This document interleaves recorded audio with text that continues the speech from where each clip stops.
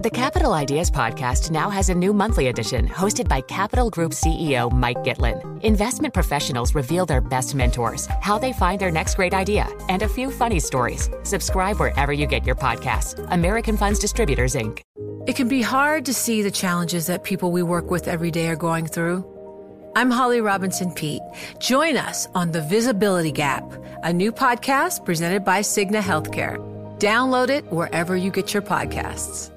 Let's get to the Tesla story next. As Brian mentioned, a new daily record, and that story from Bloomberg's Denise Pellegrini. The electric vehicle maker delivered a record 466,140 cars worldwide in the second quarter, and that is way more than the analyst estimate of 448,000 and change. This is also dramatically higher than a year ago. Deliveries are up 83% by that measure. The Model 3 and the Model Y together account for 96% of Tesla's global deliveries, and the delivery gains come amid persistent price cuts by Tesla. An inventory overhang, though, it is still casting a bit of a shadow on things. Tesla is still producing more cars than it's delivering. Tesla handed over at least 13,000 fewer cars, as a matter of fact, than it produced in this latest quarter. Denise Pellegrini, Bloomberg Daybreak Asia. In the meantime, China's biggest EV maker, BYD, sold more than 250,000 vehicles in the month of June alone. Bloomberg's Eric Lam has the story from Hong Kong. China's top EV makers generally saw a big return of demand in June. BYD sold more than 253,000 units, dwarfing other manufacturers. That's up from 239,000 in May. Li Auto sold more than 32,000 in June for the first time ever. China last month extended a tax break for consumers buying clean cars through 2027. Overall, the pace of deliveries for clean cars in China has been slowing, but June's numbers will be seen as encouraging for the industry. In Hong Kong, I'm Eric Lam, Bloomberg Daybreak Asia. China is on a buying spree when it comes to natural gas. Officials want importers to continue striking deals, even though the energy crisis has eased a bit. Sources say the government is hoping to boost its energy security through the middle of the century. Now, China is on track to be the world's top importer of liquefied natural gas in 2023. Other importers, this would include India, are also looking to sign more deals. The plan here is to avoid future shortages and curb dependence on spot deliveries. China is locking in contracts at a very rapid pace. So far this year, 33% of long-term LNG volumes have gone to China. Brian? Well, Australian house prices rose at a slower pace than expected last month, leaving tomorrow's Reserve Bank of Australia meeting delicately poised, as it were. Let's get more from Bloomberg's Paul Allen. House price growth across Australia slowed in June to 1.2% from the 1.4% recorded in May. Prices in Sydney still climbed strongly, with supply shortages among a range of factors driving prices and rents higher, despite the Reserve Bank of Australia aggressively tightening rates over the past year. The bank meets again on Tuesday in Australia, with economists evenly split on the likely outcome. 13 see another quarter-point increase, 14 see the RBA staying on hold at 4.1%, traders pricing in a 60% chance of a pause. Inflation's running at 6%, currently well outside the RBA's target range. The next set of quarterly inflation numbers are due in Australia on July 26, and this may encourage the RBA to stay on hold and wait until August. Tuesday's meeting is going to be a close call. Paul Allen, Bloomberg Daybreak Asia. Along with Doug Krisner, Rashad Salamat will join us in a few moments. So quite a few interesting stories. We should mention Pan Gongsheng, who has been named the Communist Party chief for the PBOC. Not specifically named the PBOC governor yet, but that's the way that we're moving here. The thinking is that he will be made that. And also the thinking, which again is a little bit of an extrapolation, Doug, is that this is more of a continuity move than it is, hey, let's do something really fresh and really new. Now, that could ultimately happen, but at least the signals that we're getting at the moment is that this is more sort of steady as she goes thinking. Well, when it comes to the central bank here in the U.S., Brian, midweek we're going to get to the minutes from the last Fed meeting. This is kind of walking us up to the employment report that we're expecting in the U.S. on Friday. The numbers here are expected to show maybe moderate but still healthy job growth with an unemployment rate that's kind of holding at historically low levels, cooler wage gains, yeah, perhaps, fewer job vacancies. Where does this leave the Fed? I think that's the big question. And after that PCE data that we had last Friday for the month of May, maybe a little bit more tightening. How much more is the big question. Yeah, and the market seems to be going along its merry way. You mentioned the big rally on Friday with the NASDAQ up 1.5%, the S&P gaining 1.25%. I really think one of the big questions here at the moment is, are the gains already in? I think investors are a little bit nervous. I mean, nobody wants to be, late to the party. And I think the key might be whether or not we're seeing the troughing of earnings. If earnings are in the process of troughing, then the PE multiples will be able to come down as earnings actually lift. And it seems like the rally so far this year, Doug, has been about multiple expansion.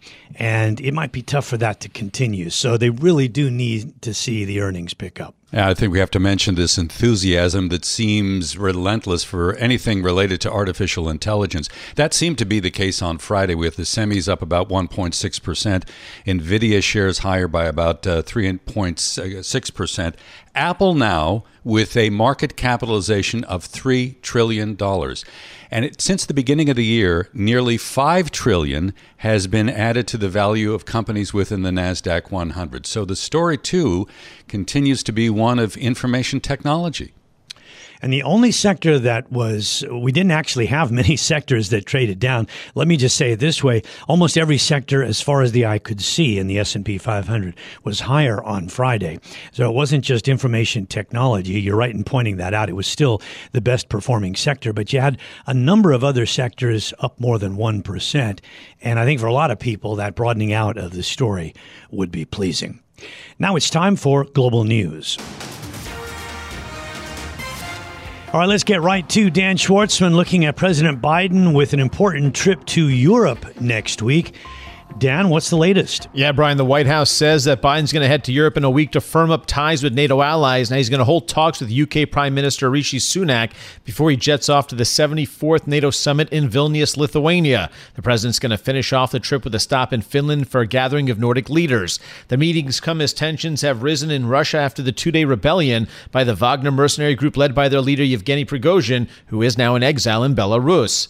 Israel's going to buy 25 more F-35 fighter jets in a deal valued at $3 billion. The jets made by Lockheed Martin will be financed by U.S. military aid to the country. Interest in the stealth jet has risen significantly after the Russian invasion of Ukraine, with the Czech Republic ordering as many as 24 of the jets, while South Korea has indicated a willingness to purchase more as well. Israel will be expanding its F-35 fleet to 3 squadrons with the purchase, with 75 total planes. The Supreme Court will be tackling some more controversial cases this fall after ruling on affirmative action, student loan relief, and businesses opposing same-sex marriage. The court is scheduled to hear cases on whether people who are subject to domestic violence restraining orders are allowed to possess guns, as well as continued access to the abortion pill mifepristone. In an ABC News poll, 52% of respondents agreed with the Supreme Court ruling to stop the use of race in college admissions, while 32% disapproved. Along racial lines, a majority of whites and Asians approved, while Latino and Hispanic Americans were evenly split,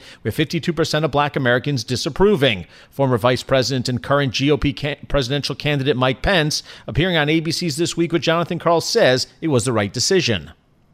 I think there was a time for affirmative action, John, where to open the doors of our colleges and universities to minority students, and particularly African Americans who may have been denied access. But I think those days are over. Meanwhile, 45% agreed with the court's decision to reject the Biden administration's loan forgiveness plan, while 40% disapproved of the court's decision. Days after the expiration of their contract, thousands of hotel workers in Southern California are now officially on strike. Major hotels such as the Ritz-Carlton and JW Marriott in downtown Los Angeles were hit by the strike during one of the busiest weekends for travel in the entire U.S. The workers' union is seeking a hospitality workforce housing fund to combat rising living costs for its members. Some hotels, such as the Westin Bonaventure Hotel, which is the largest, by the way, in Los Angeles, reached a deal with workers the day before their contract expired, while other hotels are looking to finalize agreements. Global News 24 hours a day, powered by more than 2,700 journalists and analysts in more than 120 countries. I'm Dan Schwartzman. This is Bloomberg. Join Capital Group CEO Mike Gitlin for a new monthly edition of the Capital Ideas Podcast. It's your look inside one of the world's largest asset managers. Subscribe wherever you get your podcasts. Invest 30 minutes today. American Funds Distributors, Inc. The countdown has begun. From May 14th to 16th, 1,000 global leaders will gather in Doha for the Qatar Economic Forum powered by Bloomberg. Join heads of state, influential ministers, and leading CEOs to make new connections, gain unique insights, and uncover valuable opportunities in one of the world's most rapidly rising regions. Request your invite for this exclusive event at QatarEconomicForum.com. I'm Brian Curtis, along with Rashad Salamat here in Hong Kong. We say good morning in Asia to our guest, Kamal Sri Kumar, president of Sri Kumar Global Strategies, and good day to you, Sri. Thanks very much for joining us. So we know that the central banks are hawkish. How close are we now to seeing the famous lagged effect of higher interest rates actually bite? I think the lagged effect of interest rates have started to bite, Brian. You saw that in March in the regional banking crisis in the United States. And when Jerome Powell was asked that question in Madrid, when he spoke at the Bank of Spain, on Thursday he would not rule out another banking crisis. So clearly the Fed knows that having increased interest rates substantially and exposed a lot of regional banks which were paying very low interest rate on the deposits, they now have one of two choices. They either have to continue to lose deposits or alternately pay a much higher interest rate and take a hit on earnings, and neither of which is going to be good for the medium-sized banking industry. And that's what I think he's concerned about, and rightly so. But there's nothing he can do about it so late in the game, Brian. Well, Sri, I mean, yeah, sure, but that is also something, which will mean that you'd have also higher cost to take out loans, and therefore, it does the Fed's job for it in some ways. Yes, it is going to be a much higher cost of taking out the loan, and that means fewer people are going to be able to qualify for it, Rishad. And I think what we will find is, especially in the commercial real estate sector, they're going to be starved of loans, and the situation is already dire. The property owners are going to find that the rents are dropping, tenants are leaving, and at the same time, when their interest rates are being set at a much higher pace. So I think that's where I think the crisis is going to come. We haven't seen the last act yet. It is probably 3 to 6 months away from today. So I know that you tend to argue from the negative side. I'm assuming that you think we're closer to seeing the reality of a hard landing than a soft landing. But I would like to get you to comment on some of the recent data that has been better than expected. Talking about consumer sales, growth itself, job sort of numbers generally, particularly in the unemployment claims, not looking that bad. Your thoughts? You're absolutely correct. Yeah, there's been a lot of good statistics which have come out on the employment front, consumer spending front, and last week we saw that in consumer sentiment also being on the positive side. But what is different for this situation, this part of the cycle, than compared with, say, 2007, 2008, is that you have had an immense amount of stimulus, both in the final months of the Trump administration and the initial months of the Biden administration, and they are still percolating through the system. And that, in turn, is keeping the labor force participation rate low, the unemployment rate low, because you're not considered unemployed unless you seek a job, and you don't want to seek a job if you're already very comfortable with your financial resources. So I think those are what are delaying the recession, Brian. But if you look at the Treasury market, the Treasury 2 to 10 year yield curve has been inverted. Since last July, we are reaching peak inversion right now, especially on Friday. And that is saying to me that recession is being delayed, but you're not being denied a recession. So that's the difference I think we need to be aware of. The good news suggests to you that you're not at a recession here yet, but the bond market is saying that the recession is indeed coming. But inflation is coming down ultimately, Sri, so, give it a bit of time. You can, but how, are you going to give it another 3 to 4 years' time for it to reach the 2% target? That's not... Well, should you have a 2% target?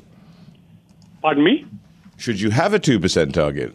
If you do not, and yes, it's possible to declare victory at 4%, which is roughly where the Fed's favorite inflation target happens to be. But if you do that, there are going to be further distortions in the economy, and the Fed is not going to be able to keep its credibility saying 4% is the same as our old 2%. The markets are going to ask, why have you changed your view on that? And that, Rishad, is, I think, the real problem of credibility that the Fed faces. Well, let me ask you a loftier question then, which is kind of central to what Rish asked you about in terms of targets. It would seem that one of the things we're learning throughout this process, because we don't see people out in the street. So one of the things that we're learning is it's better to have a job than perhaps, and endure a slightly higher inflation than the reverse. I mean, I know that goes against, basic orthodoxy, but, you don't see people really as angry about inflation as they do about losing their job. And they're not losing their job at the moment. The question, it all depends on what kind of people you ask that question of. If you're asking people in low and middle income groups, they are big sufferers from the high inflation rate. As you go higher up the income scale, the high-income people are able to protect themselves from inflation because you can invest in the stock market, you can get bonds which provide you inflation protection, and you are better off. But in terms of the unemployment, it is also affecting people in the lower income groups, but now you'll also find that the unemployment is rising to the technology side. There are people who are being laid off who used to be earning a very high level of income. So I think it is a bit too soon to say that inflation is not a problem, because I think it is a problem at a lower income level, Brian. And I think that's why the Biden administration has been very careful. They talk about the advantages, the benefits they've got on the employment side, but they don't push what they see taking place on the inflation front. But that's going to become more important as the elections come nearby. Well, sure. They got to do a mandate. So, yeah, Rish? Exactly. Yep. So the dollar continues its march. What's the deal? Well, look at what I'm glad you raised the issue of the dollar, Rish. June 14th, when Powell had a press conference out of Washington, D.C., and he told people he's really going to increase interest rates in the future, the dollar actually sank. It did not believe him. But in the last couple of days after his speeches in Sintra, Portugal, and then Thursday in Spain, the dollar actually got a gain because it realizes that once he was pushed by other central bank heads to be hawkish, he has to do something July 26th. He has to increase interest rates. And therefore, the dollar, I think the dollar reaction is a very accurate reflection of what the market thinks. They did not believe his hawkish rhetoric on June 14th. They think he was forced to be more hawkish last week. But we'll wait and see who is the real Jerome Powell. I really don't know whether he's a hawkish or a dovish chairman. The Bloomberg Dollar Spot Index is basically sideways for most of this year and is actually down pretty sharply over the last 9 months or so. So I'm not sure that there's a real strong story being told by the dollar. I'll give you 30 seconds to counter that. Yep, you're right. In the medium term, it has been coming down, as you said, Brian. That is because the other central banks have been more hawkish than the Fed more recently. Fair point. Yeah. But in the last month, I think the way what we see is the dollar has also very quickly reacted within 2 or 3 days to each development. So I think both of them can coexist without being mutually inconsistent. We gotta get you on for the whole hour sometime. We'll see if we can engineer that. I'm not sure you'd give us the time, but we always enjoy it. Thank you, Sri. That's Kamal Sri Kumar, president of Sri Kumar Global Strategies, with us live on his Sunday, my Monday. In fact, mine and Rish's. We're here on a Monday morning, and this is Bloomberg. Join Bloomberg in San Francisco or virtually on May 7th for The Future Investor, Data-Powered Transformations. This 2024 event series will examine how data is not only playing a pivotal role in investment decisions, but serves as a driving force behind the construction of innovative, investable enterprises. This series is proudly sponsored by Invesco QQQ. Register at BloombergLive.com/futureinvestor/radio.